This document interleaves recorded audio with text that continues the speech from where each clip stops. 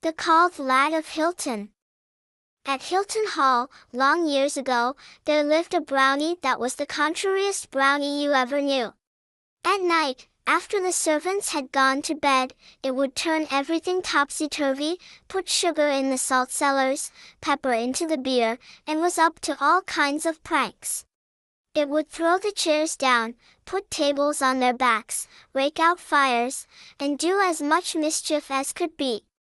But sometimes it would be in a good temper, and then, "What's a brownie?" you say. "Oh, it's a kind of a sort of a bogle, but it isn't so cruel as a redcap." What? You don't know what's a bogle or a redcap? Ah, me! What's the world coming to? Of course a brownie is a funny little thing, half man, half goblin, with pointed ears and hairy hide. When you bury a treasure, you scatter over it blood drops of a newly slain kid or lamb, or, better still, bury the animal with the treasure, and a brownie will watch over it for you, and frighten everybody else away. Where was I?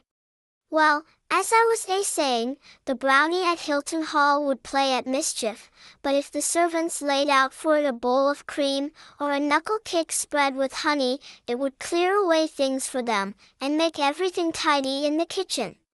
One night, however, when the servants had stopped up late, they heard a noise in the kitchen, and, peeping in, saw the brownie swinging to and fro on the jack chain, and saying, "Woe's me! Woe's me!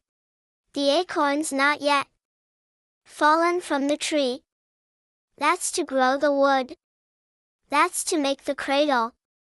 That's to rock the bairn. That's to grow to the man. That's to lay me. Woe's me! Woe's me!" So they took pity on the poor brownie, and asked the nearest henwife what they should do to send it away. "That's easy enough," said the henwife, and told them that a brownie that's paid for its service, in aught that's not perishable, goes away at once.